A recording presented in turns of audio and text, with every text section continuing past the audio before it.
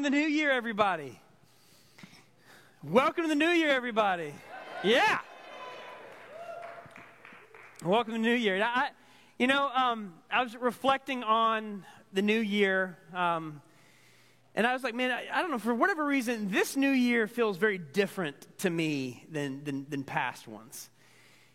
And as I was trying to think about it, I was like, why? Why does this feel so different? And I realized, or at least for myself, and maybe this is true for some of you, normally I start a new year, and man, I got all the resolutions, all the goals. I'm like, this year I'm going to crush it. Whatever it is, I'm going to crush it. All the stuff I promised to do last year and didn't, this is the year, right? This is it.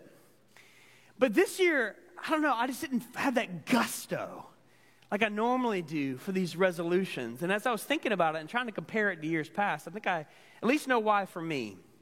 And maybe it's true for you. You know, at least compared to last year, we were very content to leave 2020 in the past.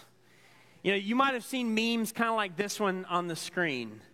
Like, whatever happens, just don't go back, 2020. But there was a cautious optimism that 2021 would be better, right? That we would get some relief from this pandemic. So there was this careful hope, perhaps. But now, a year later, we realize, okay, that whole relief hope that we have has really just been replaced with a far more complicated picture. Yes, came the vaccines, but so did a bunch of variants. And now we are in the middle of yet another surge in our society. And so that whole cautious optimism, I realize, yeah, that's not really there. We're not feeling that as much this new year as we were last year. Instead, optimism has been replaced with just a tired. I'm glad somebody relates, right? Like, we're just tired. And when we're tired, it's like, you know what? I don't have the energy just to get up and go again. When I'm tired, I don't have the motivation to care as much. When I'm tired, I don't have the strength of self-control that I would normally do, or the ability to just push things off. I tend to have a bit of a shorter fuse. Anybody with me? No. But when it's just me. And when we're tired, like, man, how do we tend to approach the new year? Not quite with the same gusto. And so my question is, if we're already an exhausted, tired world, how might we enter the new year? Not neglecting goals, but just differently. You know, the point of goals, the goal of goals, really, is that we might become healthier, right? Like, that's kind of the point. Well, if we're already exhausted, tired, how might we develop an attitude toward 2022, that is more focused on learning how to rest well? And when I say rest, I'm not talking about just physical rest, although I'm sure plenty of us need that. But I'm talking, like, how can we enter 2022 with it so that we learn to have deep soul-level rest? The kind of rest that is internal. That is possible even when the external world is still crazy. The kind of rest that addresses those deep things within us, the fear, the uncertainty, the grief, the pain, the wounds, the shame, the unsettledness that already exists and we've been carrying for 2 years. How do we learn to rest like that? And see, just to start another year with another set of let's create more goals just didn't seem appropriate to the moment we're in. And so we've decided, just as a leadership team, hey, let's do a series instead, 4 weeks to kick off 2022 called Come Find Rest. And where in this series, we're going to spend this week and the next 3 weeks talking about the different burdens that we tend to carry that God never intended us to carry. Burdens like the burdens of control, the burdens of many voices, the burdens of always needing more, and today, the burden of shame. All of these, even if today doesn't speak to you as much, maybe next week will, but each of these we've all dealt with and carried to some degree or another. But Jesus in Matthew 11 invites his weary, burdened listeners to come to him and learn from him how to live, work, go about our relationships, but from a place of soul-level rest. That sounds pretty amazing, doesn't it? And so I'm learning with you this series. And we're going to start each week, it's going to go basically like this. 1, what is this particular burden? 2, what does it look like to find rest in Jesus? Why is Jesus the one to lift these burdens and to give us rest? And then 3, how do we learn to go about our lives, even in an uncertain world, but yet from a place of soul-level rest? Jesus says that's what he wants for us. So, this is where we're going every week. So, let's come to him. Let's learn from him. And we're going to start by looking at Matthew 11, 25 to 30. And if you want to turn there with me in the blue Bibles in front of you, we're on page 792. 792 of the blueback Bibles in front of you.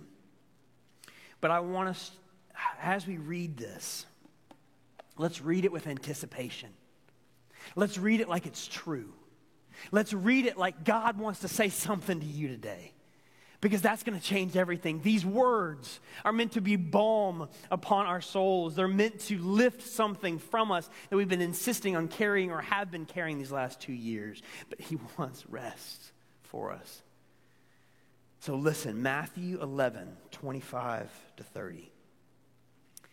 At that time, Jesus said, I praise you, Father, Lord of heaven and earth, because you have hidden these things from the wise and learned and revealed them to little children. Yes, Father, for this is what you were pleased to do. That all things have been committed to me by my Father. No one knows the Son except the Father, and no one knows the Father except the Son, and those to whom the Son chooses to reveal him. So come to me, all who are weary and burdened, and I will give you what? Rest. Take my yoke upon you and learn from me, for I am gentle and humble in heart, and you will find what? Rest for your souls. For my yoke is easy and my burden is light. Let me open us up in prayer and then we'll dive in. Jesus, we know that you have the very Word of God. You are the Word, capital W. And we are here, we are gathered, whether again online or here in person, we're gathered because we want to learn from you. So will you open our ears and open our hearts wide that we might lean forward to hear what it is you want to teach us. And then show us how to live as a result of that. Teach us, because you are our teacher. And so God, may you have may these be your words, not mine. And may your Spirit lead us toward you. In Jesus' name, amen. So like I said, we're going to spend 4 weeks looking at different soul-level burdens. And today, we're addressing what I call the burden of shame. Now, some people might call the burden of shame the inner critic, or maybe the voice of the accuser. And we'll get to those in a bit, but mainly for now, I just want to call it the burden of shame. What is it? How do we identify it, and how does it burden our souls? You see, shame afflicts us with the burden that we will never be good enough.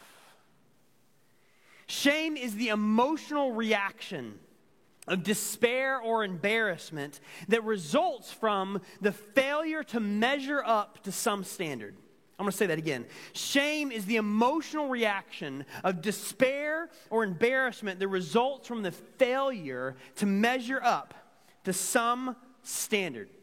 So in Matthew 11, Jesus is speaking to a group of Jewish people who are a burdened people. Not only do they carry the financial burdens of trying to provide for their families while also paying the burden of the Roman taxes, but they are also focused on protecting their families, protecting their villages. And on top of that, they carry the burden of obeying God's law, the ethical, sacrificial, purifying demands of the Torah, God's law. And so they carried a lot of these responsibilities, and over time, by you get to the time of Jesus' day, a lot of these responsibilities were referred to as a yoke. Now, what is a yoke? Now, some of you guys may have heard a yoke referred to as like the piece of wood that is strapped over the back of two oxen while they're plowing a field, right, in that day. But that's one form of yoke. Another form of yoke is the kind that was placed over the back of a human laborer or slave that would allow them to balance a load on either side. So that's one version of a yoke. And by the time Jesus' day comes, yokes became a symbol of the Jews' responsibility to uphold and obey God's law. So for example, at a bar mitzvah in that day was what a Jewish boy, it was a celebration, a ritual that a Jewish boy went through that marked the becoming of a man. And at a bar mitzvah, the Jewish boy would commit to bear the yoke of God's law.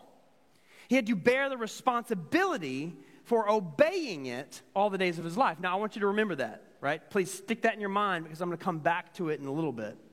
But the problem in Jesus' day is that many rabbis, Pharisees, teachers of the law would tell the people, okay, obeying God's law is one thing, but we're going to add a lot of extra laws on top of that you have to obey too. And oh, by the way, if you don't obey, then God is going to delay in sending the Messiah, the Savior, for you. And it'll all be because of you. Talk about pressure. Right? And Jesus didn't like this very much, which is why in Matthew 23, he calls out the Pharisees for laying burdens, cumbersome loads, yokes on the people's shoulders. So if the Jew failed to live up to the yoke of the law and all the other religious stuff, God stays away from you. And everybody suffers for it.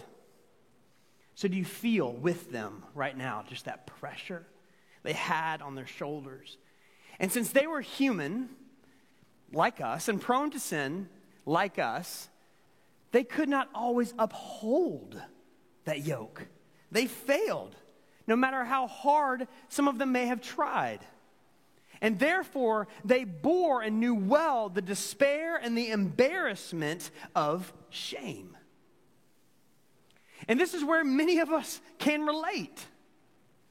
That many of us feel like there are standards, weights on our shoulders, but we can never seem to be good enough or measure up to it.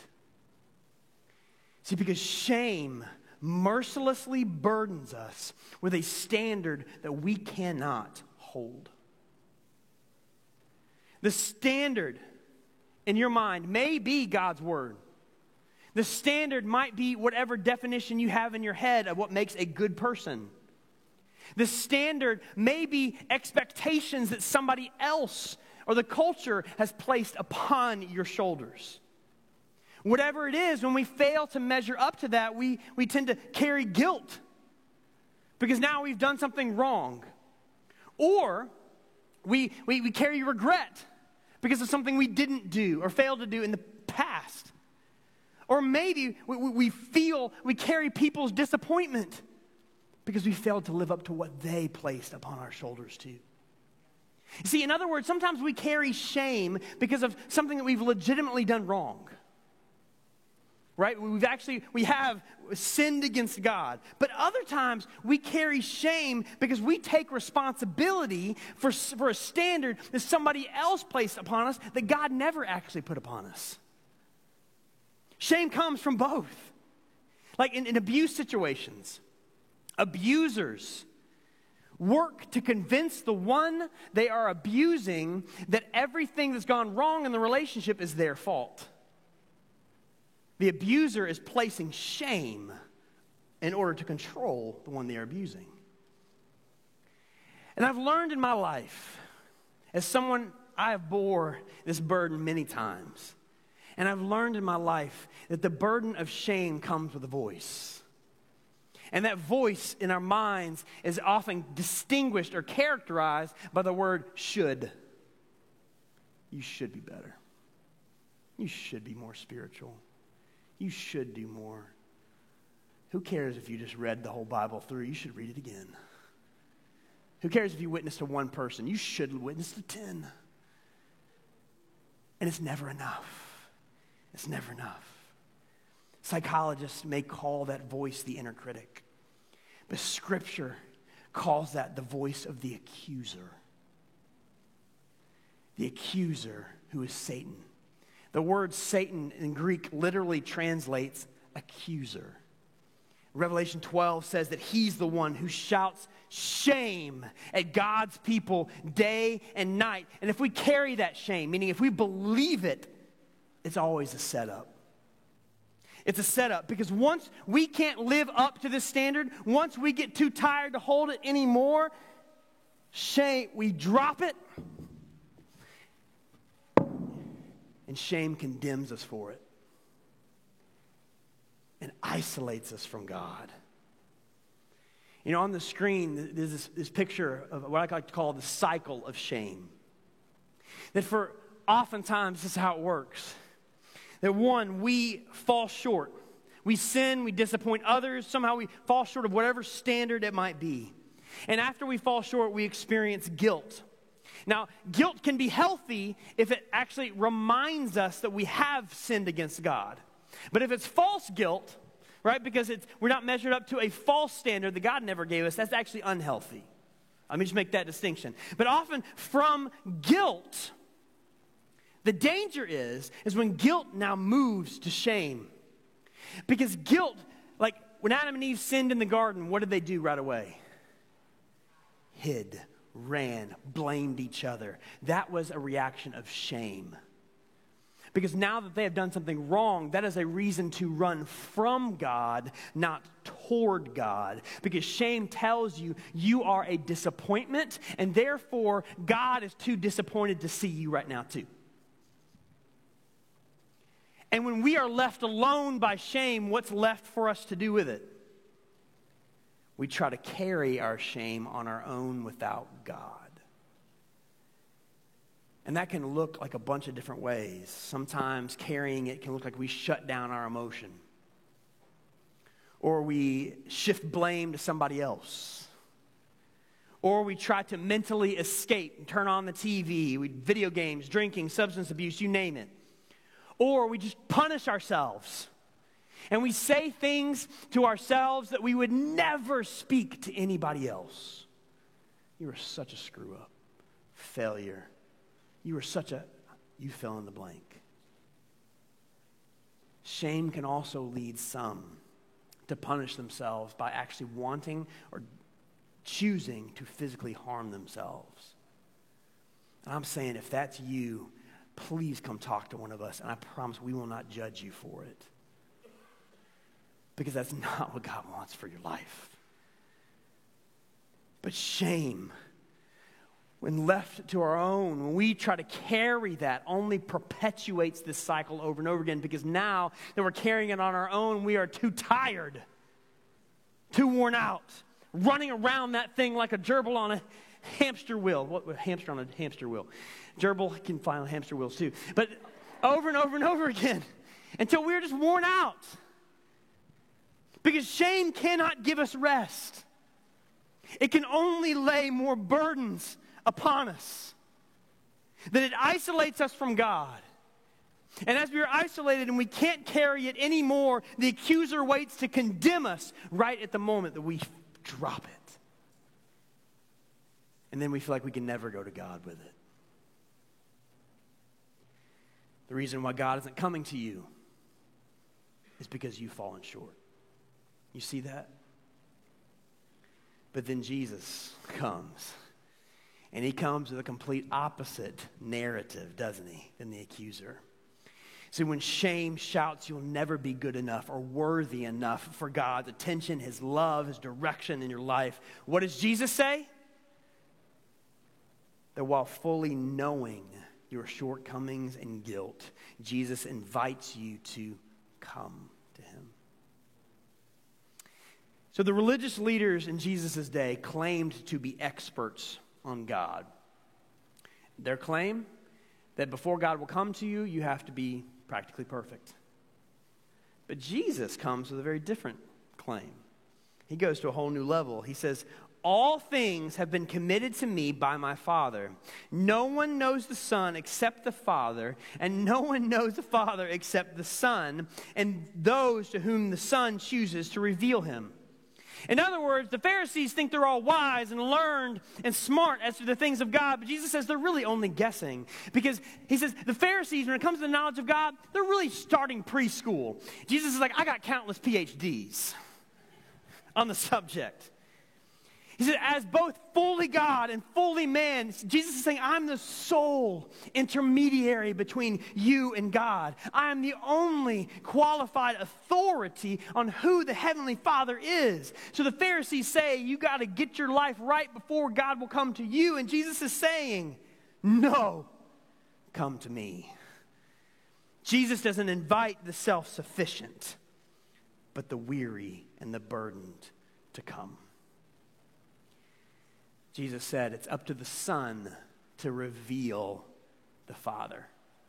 And since it's up to me, I'm extending an open invitation.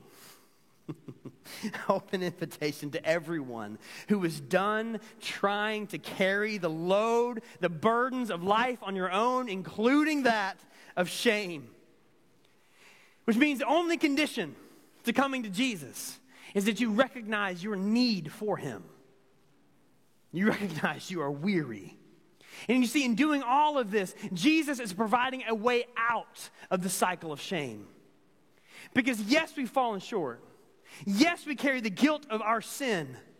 But Jesus doesn't say that the guilt is a reason to walk away from him, but it's a reason to walk toward him. For he is gentle and humble in heart. The voice of condemnation isn't his, but it is the voice of the accuser himself.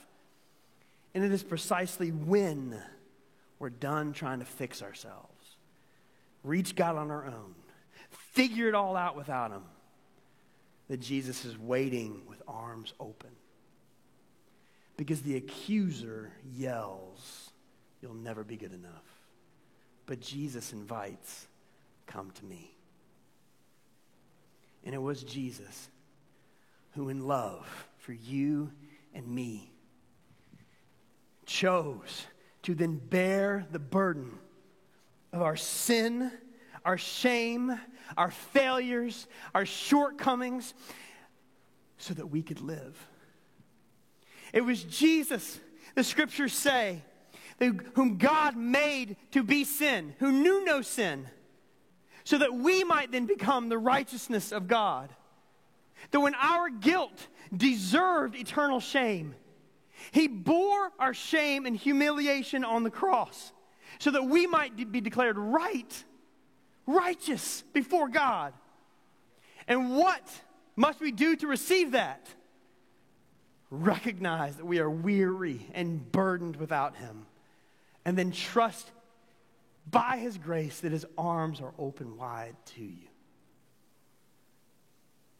So it is in his grace that we find rest,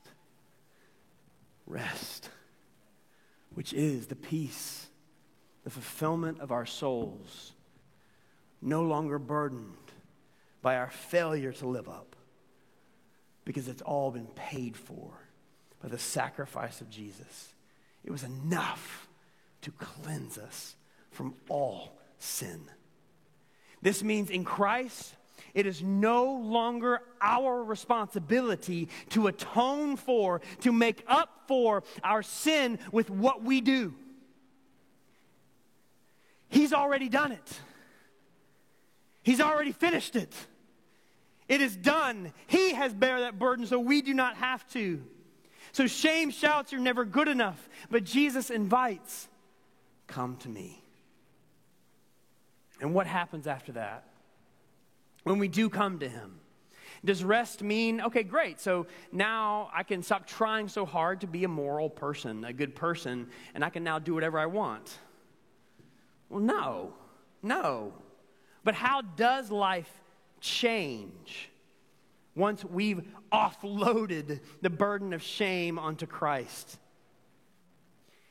Well, Jesus says this, as we learn to come to him, he teaches us to quiet the accuser and rest in his grace. You know, in this passage, Jesus says, come to me, but he's not done. He says, I got two other things. Come to me, and when you do, take my yoke upon you and learn from me. For I am gentle and humble in heart, you will find rest for your souls. So you guys remember the whole bar mitzvah thing, right? Where the Jewish boy becoming a man takes the yoke of God's law upon his shoulders. Well, Jesus is saying in this passage, he says, take my bar mitzvah upon you. I am now commissioning you as mine, placing my yoke, which is easy and light, upon your shoulders, instead of the yoke and the burdens that you could not bear on your own. That we commit to a different yoke, that of Rabbi Jesus. And as we commit to him, he commands us. He says, now you're just beginning to learn from me. But this teacher's different from all the others because he is gentle and humble in heart. He knows exactly the pace at which to lead us so that we can grow and become like him. That as the God of grace and love, he already bore the burden of our shame. So the yoke of his way is easy and light for our souls. You guys seeing this? He's inviting us to discipleship. It says, come to me, but then once you do, you're going to become like me. You know, personally, I've followed Jesus since I was a teenager. But I feel like only now am I starting to understand something of this yoke that gives rest. Because, guys, I've been around that shame circle more times than I can count. You know, that prompted by, a memory of something that I didn't do or did do. Or maybe I lose my temper with people I love. Or maybe I disappoint somebody or don't live up to somebody else's standards. And all of a sudden, man, the accuser just nails me. Nails me. And the voice in my mind tells me, man, you should do this before you will be acceptable. And so I mentally beat myself up. When I'm tired of that, I blame somebody else. When I'm tired of that, I just work harder and try to figure it all out on my own. But when I read these verses, I see something different. Because when I'm finally done going around that circle because I'm just too tired, that becomes the time when I'm able to actually hear Jesus. And I get tired of running and going and trying to do it all on my own. Because when I'm done trying to be good enough on my own, that's when I'm most likely to be desperate enough to come to him. And I hate that I have to get to that place sometimes. I wish I would just come to him right away. But perhaps that's what he's teaching me now. But shame shouts, you're never good enough. But Jesus just says, come to me. So how can we learn to come to him and find rest? Well, just a few quick things before I close up. First, even before you feel worthy, come to Jesus. Even before you measured up. Even when you have screwed up. Even when you have fallen short. That's not a reason to run from, that's a reason to run to. Especially if you know who he is. And I've learned that this is one of the reasons why it's so important that we have a daily habit of spending time with Jesus, of learning to come to Jesus. It could be, turning on a worship song, going for a walk and praying, sitting down with Scripture and reading, whatever it looks like, right? But it's so important that we develop a daily habit of that, because some days are good, some days are bad, and we learn who He is on all days. That He's gentle and humble in heart, and His arms are open to you. And second, after we come to Him, ask Jesus to teach you what's His voice and the voice of the accuser. And this is a learning process, because sometimes it's complicated. Because there are times that God's voice comes with a word of conviction, where He points out something that we've been doing wrong or an attitude we've had. But it's never to push us away, it's always to bring us closer. The voice of the accuser is condemnation, which is to push you away, to shame you, to burden you. Sometimes you even feel it in your body when you carry that shame. Sometimes we have just gone through that cycle so many times that we think because we've done something wrong, now we can't come to God. He's too disappointed in us. But may we hear these words again: no, I am gentle and humble in heart. Come to me. And then third, as we come to Him, trusting in His grace, and we learn to recognize His voice and reject the voice of the accuser. Third, honestly offload your sin to Christ and ask Him to teach you His way again. This shows us that life with Jesus is process, isn't it? And it's never as fast as I want it. Never. But that's learning. That's learning. You would expect that for your own kid, but we don't expect that for ourselves. I should know this already. How many times have we said that to ourselves? I've been walking with Jesus for decades. I should be better by now. Did Jesus tell you that?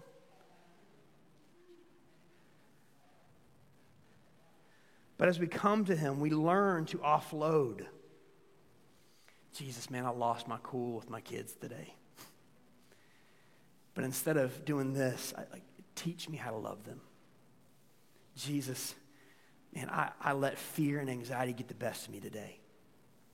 But that was today. So will you teach me how to trust you? That this becomes an opportunity, and instead of carrying our shame, we drop it at His feet and learn. But if we insist on carrying this, we're not free to follow. Because it's a burden that we are bearing. But perhaps when we fall short, it's not a reason to walk away from. Maybe it's the evidence that we still have some things to learn. And if we have some things to learn, then maybe we can humble ourselves, come to Him, confess it, receive His grace, and just say, all right, teach me again. Because Jesus never asked you to fix yourself or anybody else. His yoke is come, learn, let me teach you. That doesn't mean that the way of Jesus is going to be easier or less demanding. Sometimes His way is more demanding. But we're able to follow Him at rest in our souls, which is entirely different. And sometimes you don't really know what that is until you've actually experienced it and you've offloaded it. If you've never done that, perhaps today is the day to do it. Come to Him. Shame shouts are never good enough, but Jesus invites, come to me. So as we turn to take communion together, what burden are you carrying? I know for some personalities in here, you're like, well, shame's not really the burden that I carry as much. Don't worry, we'll get you next week, okay? We'll get you next week. But I think one thing we can all stop and consider is, what have we been trying to fix or hold up on our own that we can just bring to Jesus instead? Anger, lust, self-pity, addiction, bitterness, self-hatred, trying to hold up, be responsible for somebody else or somebody else's standards on your life. What manner of shame have you been trying to carry on your own? And what if Matthew 11 is true? How does that change everything? How might that even change our New Year's resolutions? That perhaps this year, 2022, is the great year to just say, you know what? What I'm going to focus on is consistently coming to Jesus, learning to hear his voice, and then learning from him. I'm going to let him drive the pace. For all of us type A's in here. I'm going to let him drive the pace. I'm just going to come. Maybe that's our New Year's resolution. And then we'll find rest for our soul.